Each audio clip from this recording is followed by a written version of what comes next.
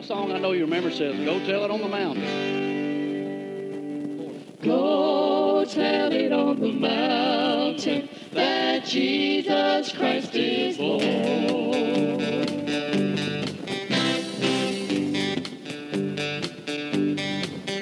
While shepherds kept their watching over silent flocks by night, behold, throughout the heavens there shone a holy light. Go tell it on the mountain, over the hills and everywhere. Go tell it on the mountain that Jesus Christ is Lord.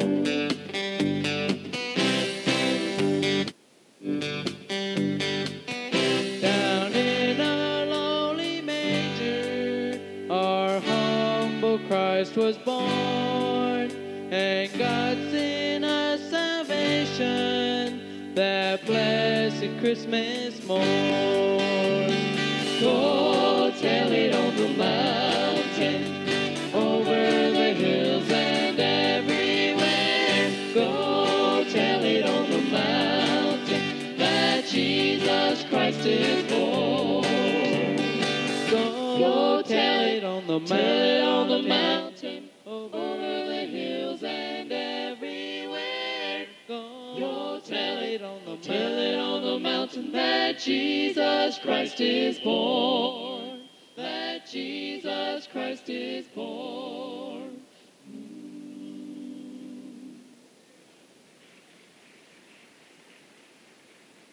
Well, I tell you what, I want the kids to do one. Let me take a minute and introduce everybody. And, brother, like I always say, the fact that I got such a pretty wife shows that there's hope for everybody.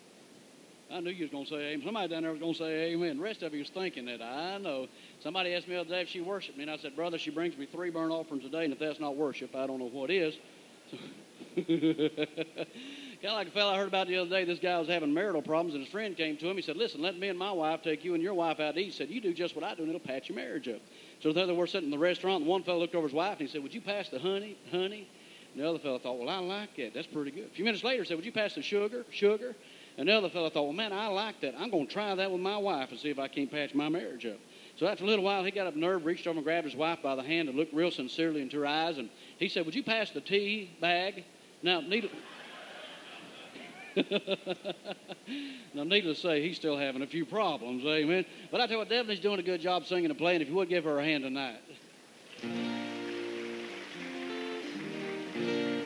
And then Troy, he's our oldest one. He's 15 now, and I take all the kids on some of these trips to Mexico. Matter of fact, we were in Mexico last week, and of course I have to beat the senoritas off of him down there too. And he told me to tell all these young ladies he was taking applications for a new girlfriend if y'all was interested to see him after the services. But he's doing a good job. Give Troy a hand. And then Rachel, she's a pretty one of the bunch. She plays bass guitar and a little acoustic guitar and a little piano every now and then. We call her Leather Lungs. Give Rachel a hand. Well, and then Brent, we're not sure what he does. He's got a good grin on him, amen. He beats and shakes. He's a mover and a shaker, amen. You discovered he's got a shake that none of the rest of us have. And he plays a little bass guitar. To give Brent a hand, he's doing a good job. And then Ethan's back in the nursery, I suppose, back there. Now, she was carrying Ethan last time we were here. And, all of our kids have started out musically because they get to hear Mama play that bass guitar out there on the end of her belly and all that kind of stuff. And so they get an early start on things, amen. And if you haven't met him yet, you've missed the best part of the Warren family. This is a song kids started doing some time ago. And I always have trouble saying the title of this song because it says, I'm nobody telling everybody about somebody who can save anybody. Well, that's a good sermon outline, ain't it? I'm nobody telling everybody about somebody who can save anybody. I like that. Anyhow, we'll let them do this. I'm nobody telling everybody about somebody who can save anybody. That somebody made a big change in my life. Saved my soul, made me new, and did what nobody else could do. Not telling everybody about my Lord Jesus Christ. Somebody got a hold of me one day, picked me up and changed my way, sanctified died and filled me through and through. He washed away all my sin and strife. Then he gave me a brand new life. Now I'm telling everybody about what my Lord can do. Nobody told anybody about somebody who saved anybody. That somebody made a big change in my life. Saved my soul, made me new, and did what nobody else could do. Now I'm telling everybody about my Lord Jesus Christ. Now the word said Jesus is the same today as he was in the Bible days. What he did for me, do the same for you. He'll turn your whole life inside out. One jump and sing and shout and go telling everybody what somebody's done for you. Nobody telling everybody about somebody who saved anybody. That somebody made a big change in my life. Saved my soul, made me new, and did what nobody else could do. Now I'm telling everybody about my Lord Jesus Christ. Saved my soul, made me new, and did what nobody else could do.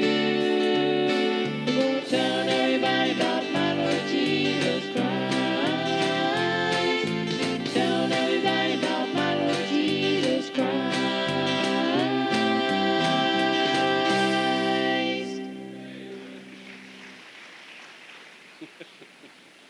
That's my future quartet coming on there. I tell you, one thing I've learned over the years, if you'll not only just teach your kids about the right kind of music, but keep them involved, you don't have to worry about that other stuff a whole lot. Amen. So I believe in involvement in the right kind of music. There's a particular artist, if I told you who he was, you know who he was, but I heard he was selling a T-shirt the other day. It said, on the front, it said WWJLT on the front. And you turn around on the back, which said, what would Jesus listen to? You turn around on the back, it said Southern Gospel, of course. Amen. So I kind of believe that myself. But anyhow, y'all seem to like some of that a cappella stuff we did this morning, so I thought we'd do another old song. The song says, How Great Thou Art. O Lord my God, when I in awesome wonder consider all the worlds thy hands hath made, I see the stars, I hear the rolling thunder, thy power throughout the universe displayed. Then sings my soul, my Savior God, to thee. How great thou art, how great thou art. Then sings my soul, Savior God, to thee. How great thou art, how great thou art. When Christ shall come with shouts of acclamation and take me home, what joy shall fill my soul? Then I shall bow in humble adoration and there proclaim, my God, how great thou art. Then sings my soul, my Savior God, to thee. How great thou art, how great thou art. Then sings my soul, my Savior God, to thee. How great thou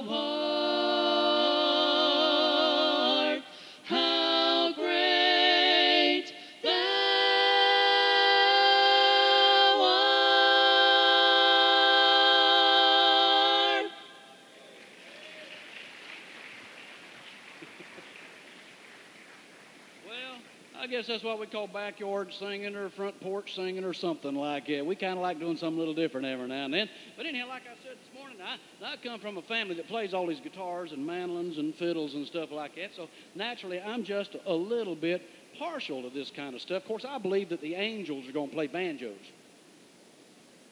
Well, that's certainly spiritual. Some concepts I've heard out there.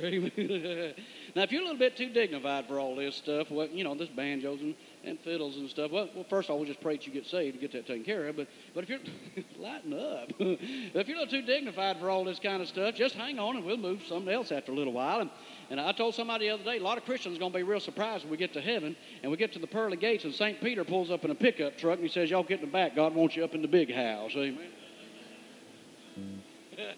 Somebody said, was that a Ford or a Chevy? I don't know. But anyhow, this is an old mission song. Now, I like mission songs. Amen. I teach and preach it. I believe it's impossible to be right with God and not be missions minded.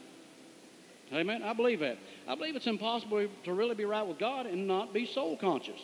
I mean, we've got to be concerned about lost souls down and going to hell. Say amen. Shake your head them down every now and then.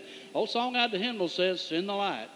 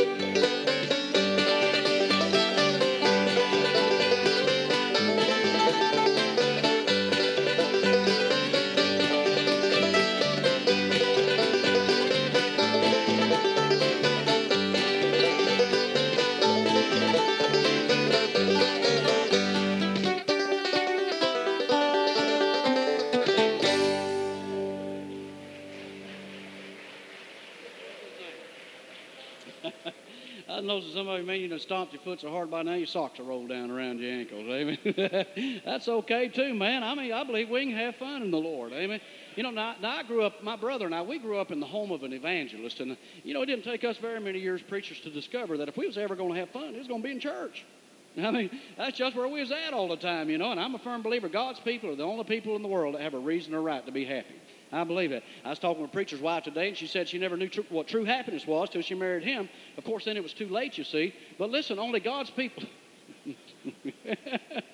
Some of them like it when I pick on you, amen. I like picking on preachers, amen. But anyhow, this is a song that Troy came along and started helping me out with not long ago. The song says, "Glory to His name." And we'll get them geared up. Glory to His name.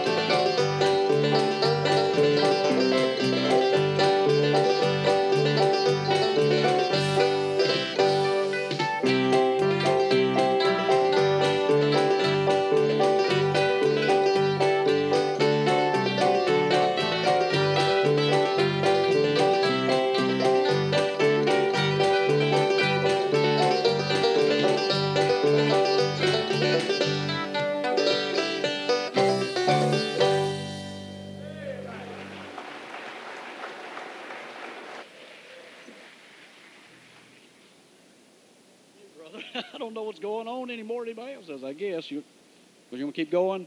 All right, brother. Good deal, good deal. I want Dabney to come and to do a song right here. This is a song that makes me think of a meeting I was preaching down in South Georgia this last year. And we had the privilege of going aboard a nuclear submarine while we were down there. Now, of course, I can't tell you what all I saw. And you got to understand, normally just generals and the president and senators, people like that, are ever allowed aboard a nuclear submarine. And I'm here to tell you, friend, it would absolutely blow your mind if you knew what was aboard a nuclear submarine. But I'm here to tell you, friend, that all that power is not a drop in the bucket compared to the power of a prayer. I believe that prayer is the strongest power on the face of this earth. And I believe that. Amen. I told somebody the other day, I'd never be a member of a church that didn't believe in the power of prayer. That's how strongly I feel about it. Aren't you glad you go to that kind of a church? Amen. The song says, the old weapons.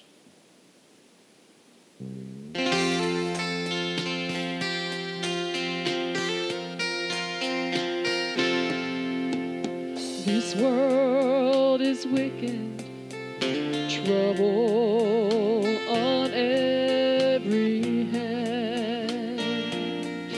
My burdens get so heavy that I cry, Lord, help me stand.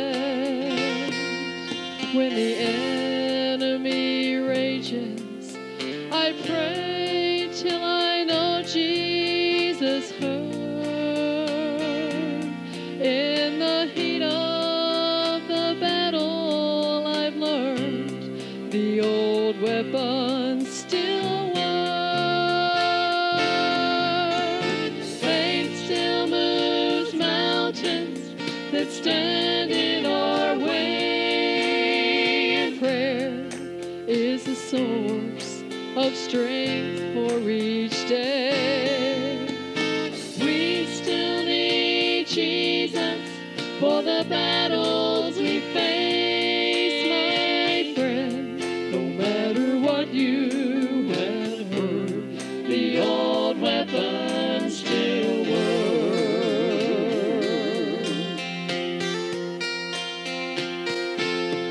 Now peace only comes when someone has counted the cost and is willing to lay down his life for the sake of the cause. Well, it was Jesus, my sacrifice, there on an old rugged tree. As he hung there dying, he won every battle for me. Faith still moves mountains that stand in our way. And prayer is the source of strength for each day. We still need Jesus for the battles we face, my friend. No matter what you have heard, the old weapons still work. Faith still moves mountains that stand in our way. And prayer is the source of strength for every day. We still need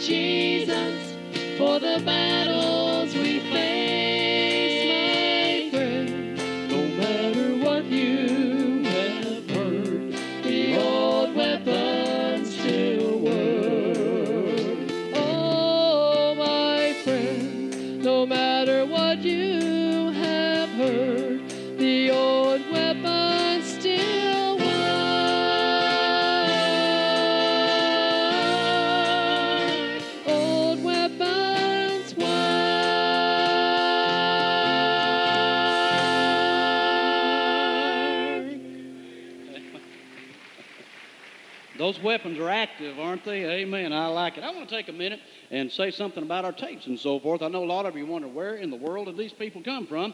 And to kind of give you a brief background on myself, I traveled with my folks who were in evangelism, singing and preaching. They did that for 15 years full time, and my dad retired out of evangelism 15 years ago and started the church there in Fort Valley, Georgia. And Devin and I are members of my dad's church. I'm very proud of the work the Lord's blessed him with. But anyhow, I traveled with them for the first 13 years, and then I left and went to Baptist Bible College in Springfield, Missouri. And there I traveled representing the college, recruiting students and stuff like that for nearly 3 years.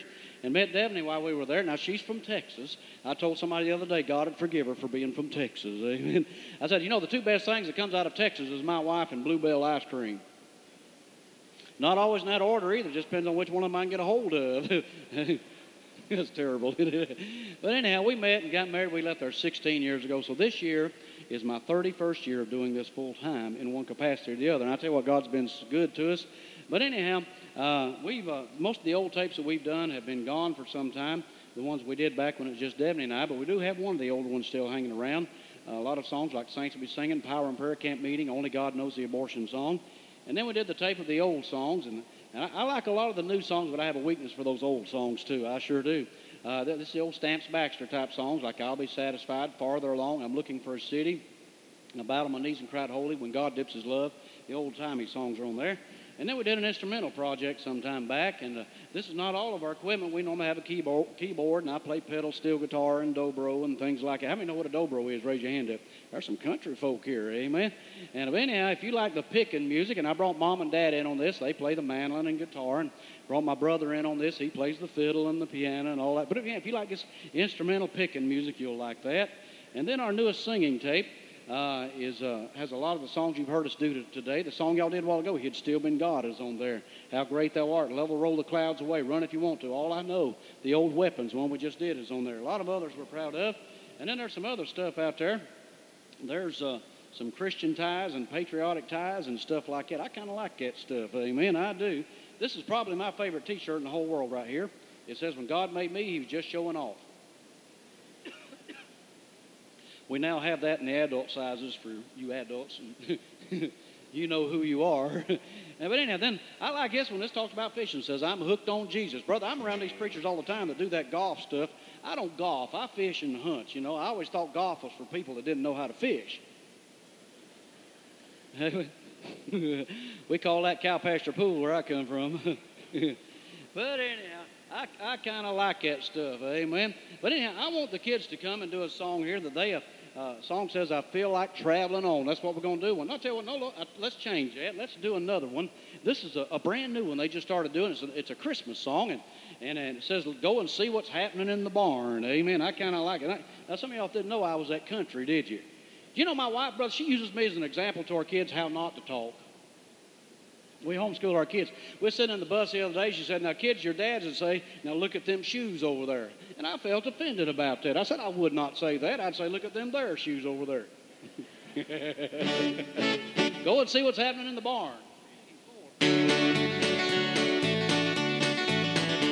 and see what's happening in the barn. I've seen nothing like this since I've been on this barn. No strangers camping out there have a baby in their arms. Come and see what's happening in the barn. So it must have been sometime about close to midnight. A big old guy came knocking at my door. He said his wife's about to have a baby, and she just couldn't travel anymore.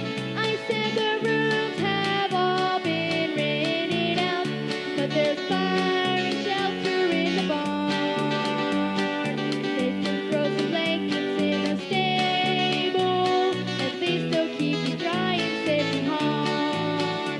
Come and see what's happening in the barn. I've seen nothing like this since I've been on this farm. Those strangers camping out there have a baby in their arms. Come and see what's happening in the barn. Sometime before the dawn I was awakened. Light was flooded through the window pane. The star bright as moon I was shining, and pretty music I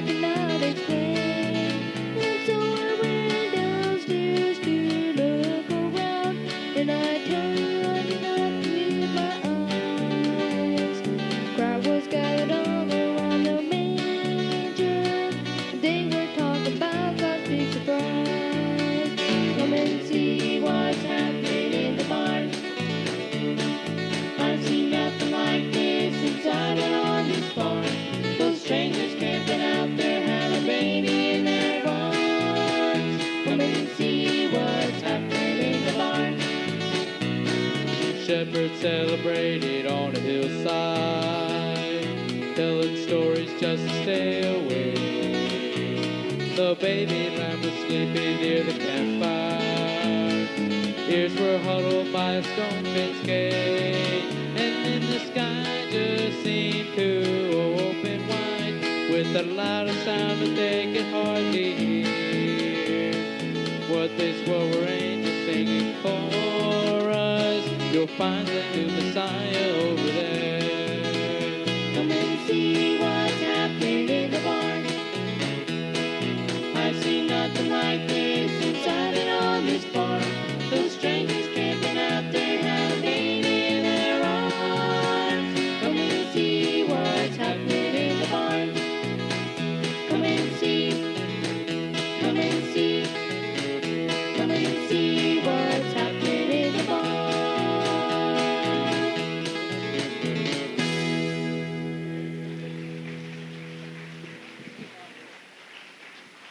Well, before time gets away from us, I'm going to pick a little bit more. And y'all seem to like Brent doing all that shaking business this morning, so we're going to let him shake some more. Amen. And like I said a while ago, he's got a shake that none of the rest of us have. And come to think of it, I don't think we want it either. But this song is a little bit faster. You know one thing I've learned about banjo pickers, brother? It doesn't matter how fast you play. Somebody wants you to play just a little bit faster. They like to see you sweat just a little bit. Now, why that is, I'm not sure. And this song is longer and it's faster, and Brent tries to keep up with us. Now, Mama's been afraid lately he's going to bust a blood vessel or something, you know, or something like that. But anyhow, he hangs with me, and Brent's starting to get his own fan club everywhere he goes now, so he's doing all right. But anyhow, turn me on over there, Rachel. The song says, "Goodbye, world, goodbye."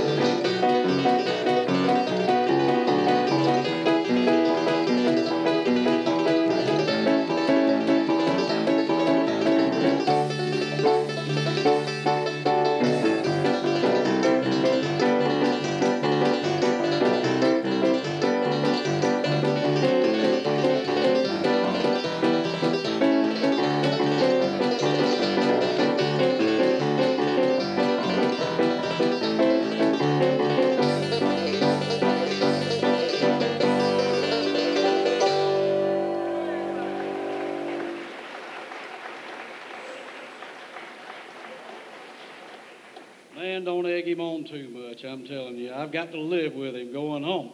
We want to do one more and say thank you. I appreciate you having us today, brother. I tell you, we always love coming and being with y'all. Y'all are such a lot of fun to be around. I like being around people that act like they enjoy what they got. Amen. I'm around so many of these dead Baptists, brother. You are too, brother. You know what I'm talking about. I like being around people that enjoy their salvation. Amen. I really do. But anyhow, this is a song that was written by some good friends of ours. And the song did real well for them. It made it to the charts and was popular and all that kind of business. But it talks about heaven. I like songs that talks about heaven. Amen. And I'm so glad that this ain't it. I mean, this is just a... Now, if you trusted Christ as your personal Savior, you get a little taste of heaven down here every once in a while. But this is not a drop in the bucket compared to what we've got over there. Amen. The song says, "Just beyond the River Jordan."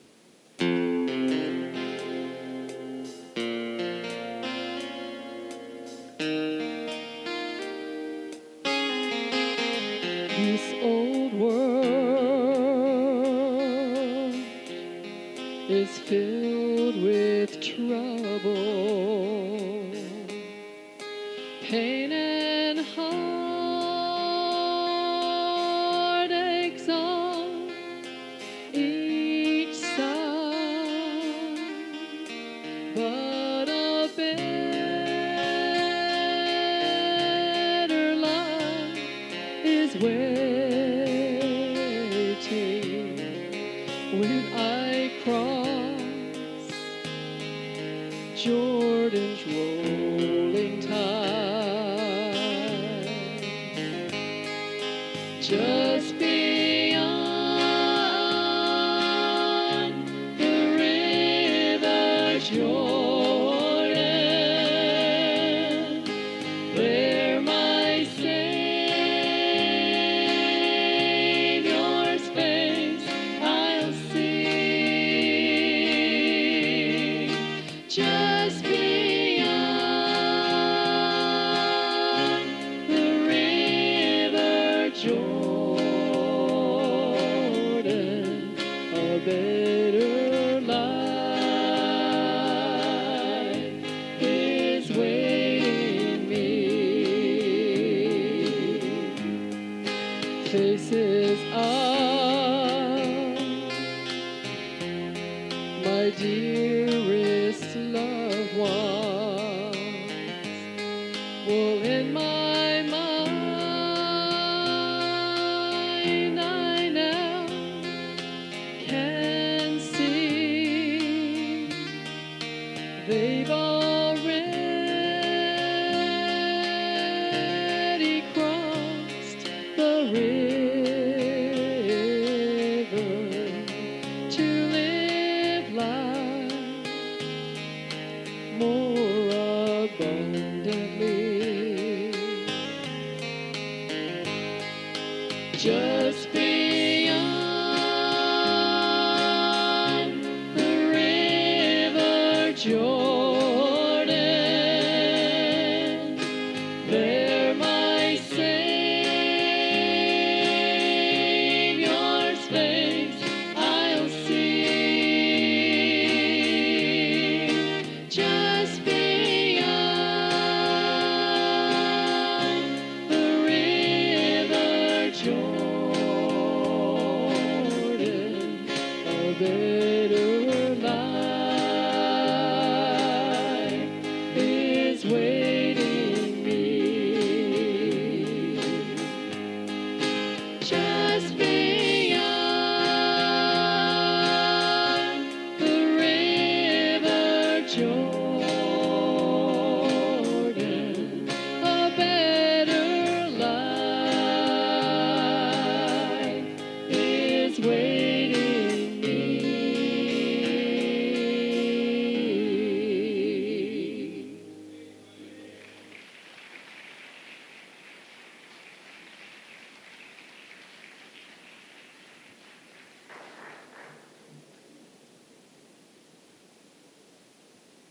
You enjoyed that tonight. Once again, show your appreciation to the Warren family. Great.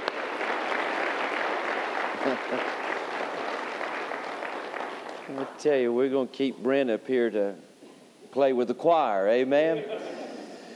All these blonde-headed kids, that's a blessing. I've enjoyed being with them today and fellowshipping with them, and what a blessing to us tonight.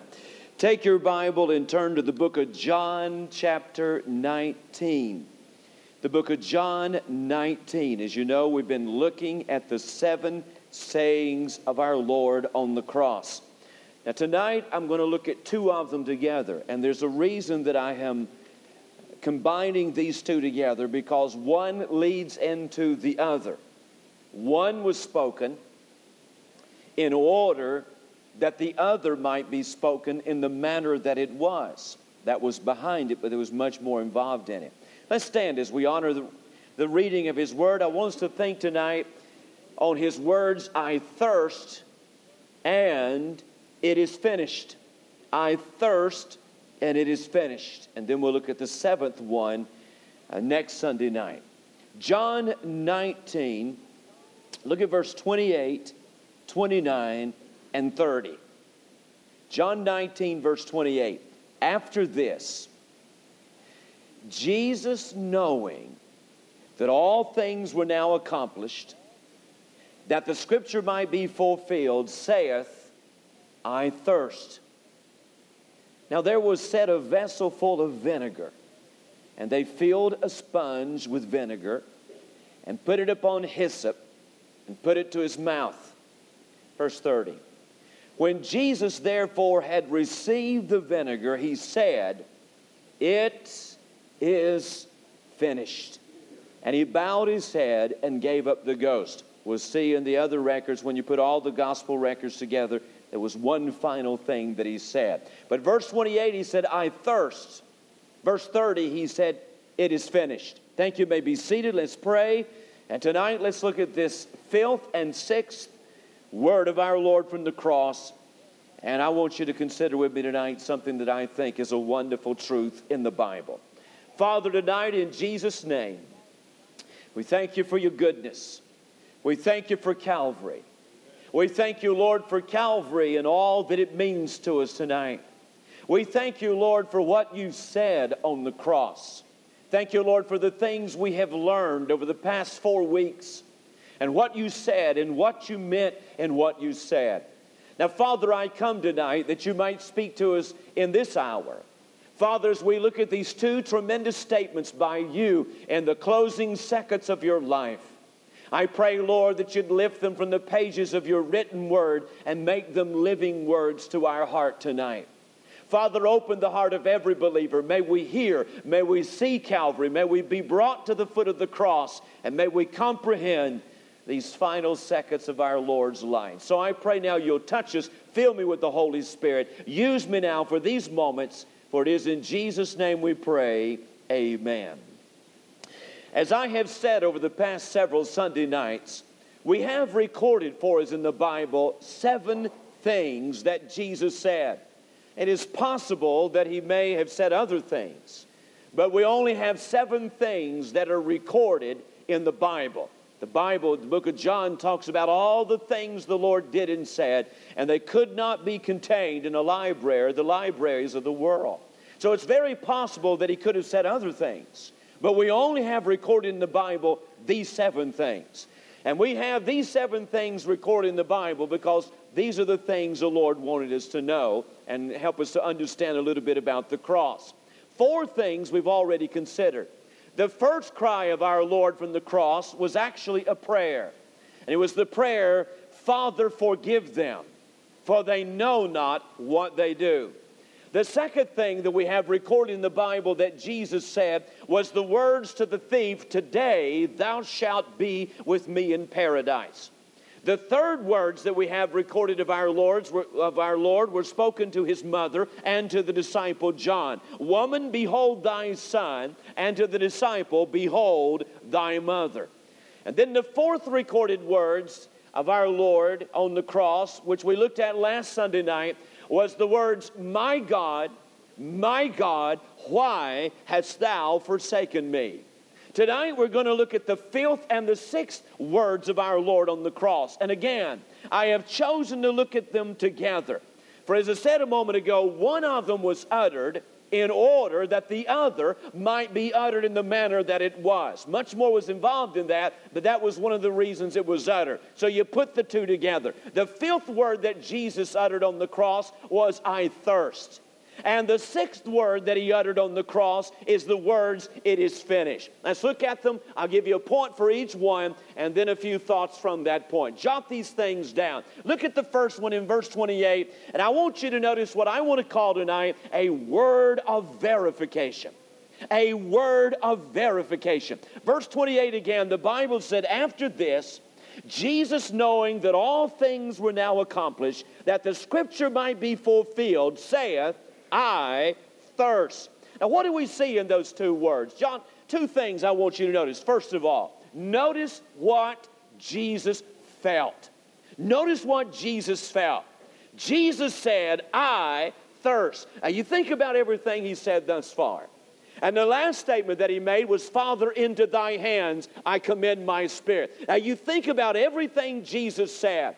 And when you think about it, not one time up to this point has Jesus said anything about what he is going through. At this point, up to this point, Jesus has not said anything about the physical side of the cross. He does talk about being separated from God, but that's the divine side. But as far as his physical sufferings, and as far as what he has been going through physically, this is the first time that Jesus even addresses that matter. And only then does he do so after he is well aware that he has accomplished what he had been sent to do and what he was wanting to do on the cross. But in those words, I thirst, he allows us a faint glimpse in the realness of his sufferings. You see, Jesus felt what any man would feel if he was being crucified. I want you to understand something tonight. He was God, he was man. But when you look at him on the cross, it is more than a display of human suffering. It was not so much that you see all of these things on the outward, but because he is God on the inward, he is numb to the reality of crucifixion. Now I want you to understand, Jesus was dying as man. He felt everything that was happening to him. His sufferings were real, and his sufferings were just as real as if any one of us were being crucified. The words, I thirst, allow us to realize and to see just a little bit of the suffering that our Lord was going through. I am told that in the case of crucifixion, that the greatest torture was thirst. You would think the driving of the nails into a person's hands or the extension of the limbs as they're suspended on the cross might be the most agonizing thing. But according to history, the most agonizing thing about the cross and the greatest torture of the cross was the thirst that the individual had. You think about our Lord's case. It'd probably been 18 hours since our Lord had had one drop of water or one drop of anything to drink. You go back to the Last Supper. That was probably the last time that our Lord drunk anything. And you think about everything that has occurred since the night that he took his last meal. There is the Garden of Gethsemane. There the pressure was upon him so great that his sweat became as great drops of blood. And you can imagine the agony that he went through in the Garden of Gethsemane and what he endured even in the garden. And then follow that with the scourging. Follow that with the physical beatings that he went through. And then follow that with the hours that he's hanging on the cross. You can only begin to imagine how thirsty our Lord was. The psalmist even hinted of his thirst. He said in Psalm 22:15, my strength is dried up like a potsherd. My tongue cleaveth to my jaws, and thou hast brought me into the dust of death. Psalm 22 helps us to see a little bit about the thirst. He talked about his strength being dried up like a potsherd. He is describing the dehydration that incessantly toiled away the remaining seconds of our Lord's life. He talks about his tongue cleaving to his jaws. That is descriptive of the swollen tongue of someone being crucified. The thirst, the parched lips, and the swollen tongue. Jesus said, my tongue cleaveth to my jaws. He said, thou hast brought me into the dust of death. The dust of death. He's talking about the agonizing thirst that he felt in those waning seconds of life. The word thirst itself that is used there is a medical word. And it was a medical word used in connection with a high fever. You add all of the things that Jesus has gone through, and the mounting fever makes his thirst unbearable. And when Jesus cries, I thirst, we see a little bit of what Jesus felt. We see something into his suffering and the agonizing death that he experienced. When I think about what Jesus suffered, I say tonight, how can we not love him? Amen? How can we not appreciate him and the love that he showed to us? But you see what Jesus felt. But much more you see, second of all, what he fulfilled. You not only see what he felt, he said, I thirst, giving us a little insight into the agony of his dying. But you see what he fulfilled. For notice again, verse 28 carefully. The Bible said that after this, now before Jesus died, he fulfilled every scripture pertaining to his part in God's redemptive purpose. Now, I think about Jesus fulfilling Scriptures, the book of John, that the Scriptures might be fulfilled. And it was fulfilled. And the Gospels completely many times talk about the Scripture being fulfilled. The Lord's life was one of fulfilling Scripture. He began His public ministry with the fulfillment of Scripture. You remember in Luke chapter 4? He goes into a synagogue on a Sabbath day in Nazareth where he was born, and he opens the book of Isaiah. And the Bible said that he found the place where it is written, "The Spirit of the Lord is upon me, because He hath anointed me to preach the gospel to the poor. He hath sent me to heal the brokenhearted, and to preach deliverance to the captives, and the recovering of sight to the blind, and to set at liberty them that are bruised, and to preach the acceptable year of the Lord." And then he declared, "This day is this Scripture fulfilled in your ears." Jesus said, "I am the fulfillment of what Isaiah had to say." At the very beginning of His public ministry, He begins to fulfill Scripture. And you'll find that the conclusion of His ministry, He is fulfilling Scripture. Luke 24:44 said, that Jesus said just before He ascended to heaven, "These are the works which I spake unto you while I was with you, that all this might be fulfilled, which were written in the law of Moses and in the prophets and the Psalms concerning me." From the beginning of His ministry to the end of His ministry, He is fulfilling Scripture. And when you come to this fifth cry, Jesus said, "I thirst," you find Him fulfilling Scripture. Now, when you look at all the Old Testament prophecies concerning the death of our Lord, and there were many, you'll find that every one of them had been fulfilled exactly as they had been given. Now, one example, and you can look at this later, but Psalm 22. And you might ought to go home tonight and just read that psalm and see how it predicts and prophesies the agonizing death of our Lord. And you find when you look at Calvary and all the things we've looked at, that all of them were fulfilled exactly as the Bible said. Psalm 22 talked about the soldiers gambling for his clothes. You find that at Calvary. It talks about the passers-by mocking Him, and you find that fulfilled at Calvary.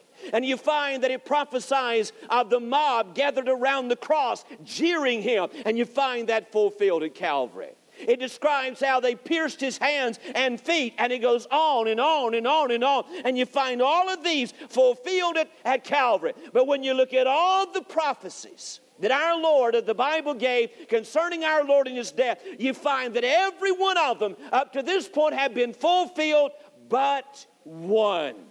And it was a prophecy given in Psalm 69:21, where the psalmist said, "They gave me also gall for my meat, and in my thirst they gave me vinegar to drink."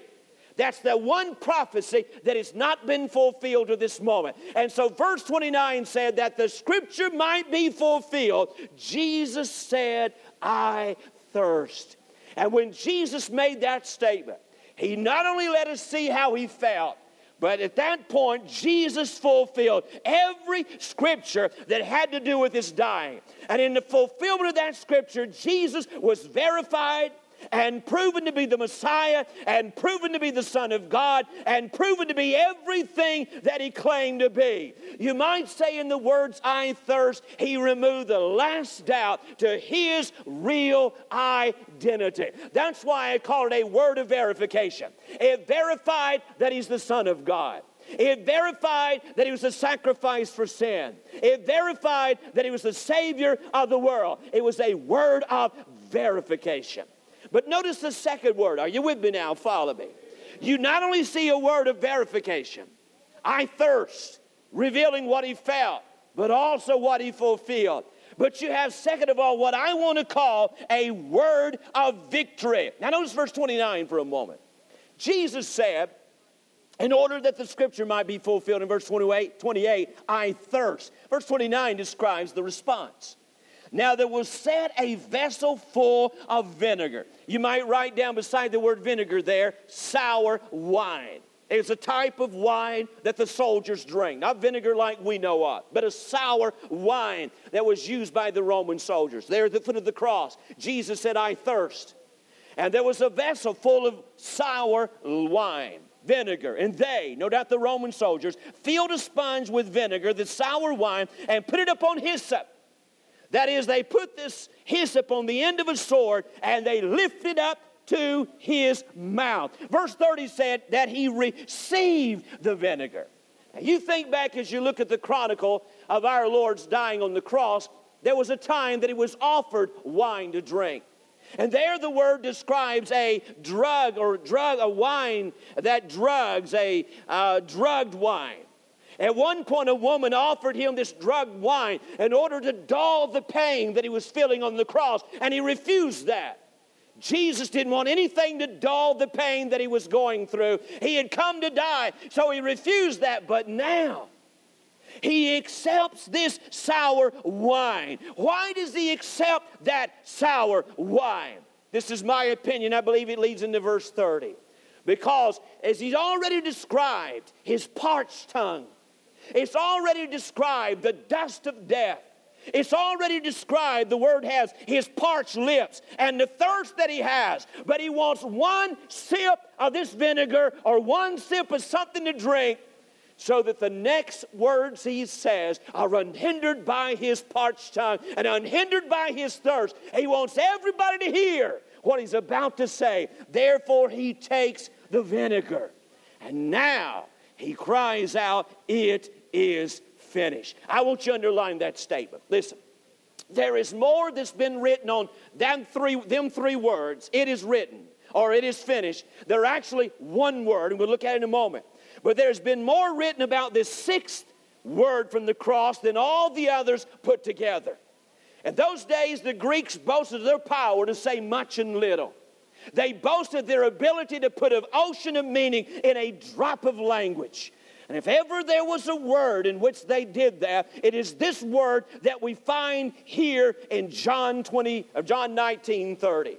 In my opinion, of everything Jesus said, and of all that he said during his life, and of all the things he said on the cross, this was the greatest thing Jesus said. It was one word. And I'm going to put that word on the screen, and I want you to jot it down. I want you to get it in your mind. I want you to put this one word, write it down somewhere. It was the word tetelestai. That is the Greek word that he used. That word, "it is finished," is one word, tetelestai. Now write that down. And I want you to remember that, tetelestai. Now let's look at that word. The final or the sixth word that Jesus said on the cross, he takes the vinegar so that he might cry, tetelestai. What is he talking about? I want us to look at this word two ways. First of all, I want us to approach this word grammatically. I want us to approach the word grammatically. Now, I don't want to get real technical tonight, because I know when you get real technical that you get bored. But I want to just kind of look at the word grammatically tonight, and I believe it'll help you to understand a little bit about what Jesus is saying. So will you be a classroom with me for just a moment? Are you with me now? Amen. Are you with me now? Say amen.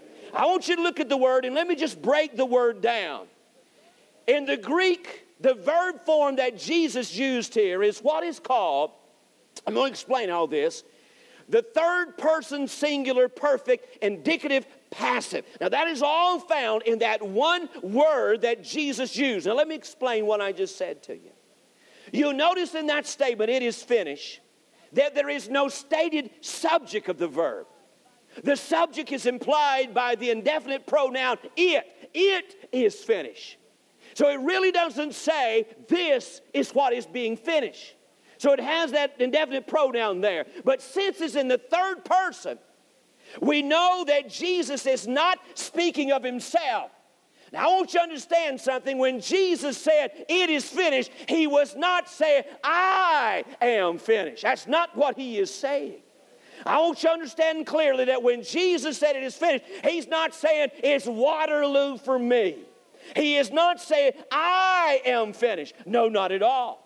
When I talk about the perfect tense, it expresses the idea of action that occurred in the past, of action that occurs in the present, and of action that occurs in the future and will continually occur throughout eternity. Whatever Jesus is talking about when he says, "it is finished," whatever he's talking about involves the past, it involves the present, it involves the future, and will continue on in eternity.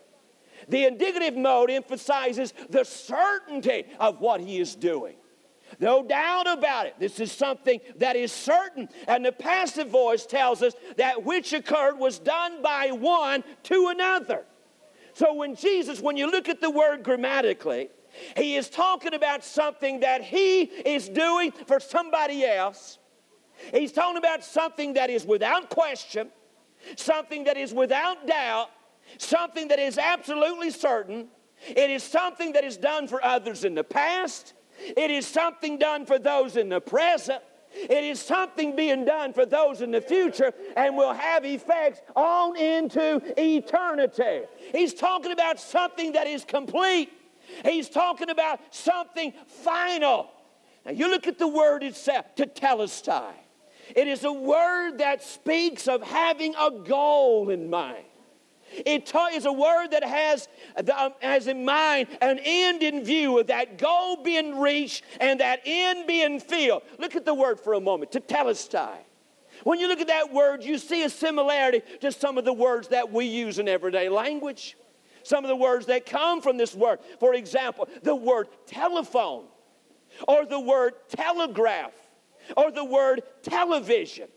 And in those words, the ideal is that voice or writing or vision is being carried to an intended destination. That's what the word television and telegraph and telephone is. Voice is being carried to an intended destination. Vision is being carried to an intended destination. Writing is being carried to an intended destination. And when you look at this word, it is talking about something that is being brought or completed or fulfilled or reaching its intended destination. A goal that has been fulfilled. Now look at the word. The verb that Jesus used here was commonly used as a legal term that spoke of the executing of a deed. The basic idea was that there is a deed or a legal document that has been drawn up, and there's a point that that deed is dated and signed. That there's a point the document's been drawn up, a lawyer, someone has prepared the document, and now he brings it to someone, and that individual inserts a date and a signature on that legal document to say this document or whatever it involves is now reached its goal or is completed. That was the same idea the writer of Hebrews had in Hebrews 9. Verse 16, for where a testament is, there must also of necessity be the death of a testator. Now, what is he talking about? What am I talking about? Let me picture it this way, if I could describe it this way. Jesus, when he said, it is finished, not I am finished, but it is finished. What I'm doing for someone else. I'm doing for those in the past. I'm doing for those in the present. I'm doing for those in the future. And what I'm doing is going to have eternal ramifications. And I am doing it. It is certain. It is settled. It is complete. I'm reaching my goal. What is he doing? Here's the picture. Back in eternity past, might say that God drew up a deed of righteousness. And he drew up a deed of righteousness in the name of every sinner. Back before man ever sinned, before the foundation of the world, God drew up this deed of righteousness. And throughout eternity, that deed existed. But it could not become effective until it was dated and it was signed. Now, what did Jesus do on the cross? Jesus said, I am dating this legal document. I am signing this legal document. Therefore, no matter who you are, what you have done, I can make you righteous. Thousands of lambs had died in the promise of that deed being signed. Thousands of lambs had died, and they only covered sin. But one day on Calvary's cross, Jesus dated it, and he signed it as if to say, it is now legal and complete, and now you can be cleansed from your sins and washed away from your sins. That's what Jesus did. That's the word grammatically. But let me look at the word and approach the word pictorially. This is good. Not only do you see the word grammatically, but look at the word pictorially. And by that I mean the word was used. As I said, the Greeks boasted they could put an ocean of thought in a drop of language. And the word tetelestai was one of those words. For example, the word was used in a number of ways. For one thing, the word was a commercial word. Let me show you what I'm talking about. Sometimes, of course, in those days, just like today, there were taxes and tolls. Everybody had to pay taxes and tolls. And sometimes there was a promissory note signed or entered into in the payment of that tax or in the payment of that toll. And what you did in that promissory note is you wrote, or you really said, I will pay you this sum. But when you got ready to pay that sum, you would bring your money. You would pay your tax. You would pay your toll. And then the tax writer, tax gatherer, whoever it was, he would write out the amount that you had paid on a receipt. And then at the very bottom of that receipt, he would write the word tetelestai, which meant to say paid in full. Payment will never again be demanded. What did Jesus say when he cried, it is finished? He said, I paid it all. Nobody has to die in their sins and go to hell. Payment has been paid, and payment will never be demanded again. It was a commercial word. But not only was it a commercial word, but it was a servant's word. Whenever a servant or a slave, they would use this word, a master would tell his servant to do something. A master would say, I want you to go here and do this. Or I want you to take care of this or take care of that.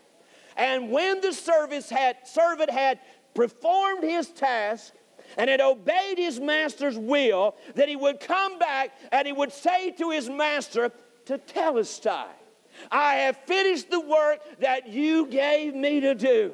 I want you to understand something. Jesus was more than a martyr cut off in the prime of his life. He said, to this end was I born. He was sent by God to be the Savior of the world. He was sent by God to die for our sins. And on Calvary, Jesus said, I have finished the work that you have given me to do. It was a servant's word, but it was also a priestly word. The priests used this word.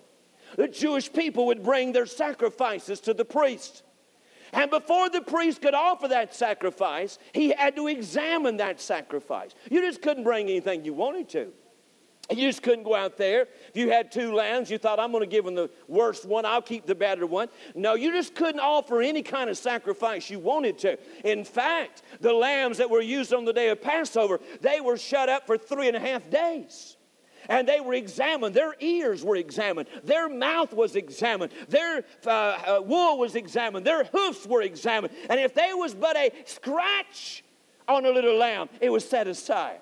It makes me think of how Jesus, his public ministry, put himself before the public for 3.5 years. And when it was all said and done, Pilate had to say, I find no fault in this man. But Jesus Christ, but they would bring the sacrifice and they would look at the sacrifice. Again, they would look at its ears. Are there any bugs or anything in its ears? They would look at his fur, its wool, and they'd find if it had a scratch, a sore. They'd look at his hoofs. Are they marked? Are they scratched? And when he examined the lamb and he saw that the lamb was accepted for sacrifice, then he would look at the offer and he'd say, tetelestai, it is perfect. It will be acceptable. What Jesus did, I want you to understand something. Lambs had died throughout centuries of time, but to cover sin. But now Jesus Christ from the cross and says, I am the Lamb of God that taketh away the sin of the world. Now men might be saved from their sin. It was a priestly word. I like that, don't you? But it was an artistic word. Say an artist was going to paint a picture. Say he was going to paint a beautiful landscape. For hours he had worked on his landscape. He had painted the picture, and then when it was done, the artist would step back and he would look and he would examine the work on canvas. And when he looked at it and when it's finally everything that he thought it should be, then he would smile and say, tetelestai, it is completed. I think about in the Old Testament, there are all kinds of ceremonies, there are all kinds of types, there are all kinds of shadows, there are all kinds of prophecy. But Jesus said, I want you to understand something. I am the completion of those shadows, and I am the completion of those pictures. The work is done. I am the Lamb of God that takes away the sin of the world. It was a merchant's word, much like the commercial use of the word in paying taxes. You were in debt. You owed a bill. Then there was demandment for payment. And whenever you could not pay that bill, then they could sometimes take your children, a lot of consequences. But when you paid the bill, this is what would happen. Sometime in the night, whoever you had owed the money to would come to your home and would nail that contract of the debt that you owed, would nail that contract to the door, and across that contract he would write the word tetelestai. This debt has been paid in full. I want you to understand something. I was an old sinner. I wasn't like a lot of you. I was an old hell-deserving, hell-bound sinner. I didn't have anything to offer God. I should have went to hell. He should have sent me to hell when my back broke. But blessed be God, one day He paid what I could not pay. He took my place and paid for me and died for my sins. And one day He nailed that contract to the cross and said, this debt has been paid in full. But it was a farmer's word. The end of the day, the farmer had worked the field with his oxen. And when the day was done, he would bring his team of oxen in. And then he would unyoke them. And then he would put them in the stall. And when he looked at his ox, he would say, tetelestai, the work is now done for the day. Jesus said, it is finished. Tetelestai, I've done the work. It is now over. And then there was one more. I don't even think I put it on the screen. It was a soldier's word. The battle had been furious. The war had been long. But now someone had emerged the victor. And the conquering general, the one that was defeated, would fall down on his face and bow his head to the ground. And the conquering general would come and put his foot upon the neck of the one that was defeated and raise his sword and say, tetelestai, the battle has been won. I want you to know, on Calvary's cross, He not only told me that He had paid my debt, but He sent a message that reverberated through hell. I've paid the price. I've won the victory. The battle has been won. That's what Jesus was saying. He was not saying, I am finished. He was saying, it is finished. Let's stand to our feet. Aren't you glad for that? I'm here tonight. It is a word of victory. It is a word of victory. The price has been paid. Jesus paid it all. All to Him I owe. Sin had left a crimson stain, but He washed it as white as snow.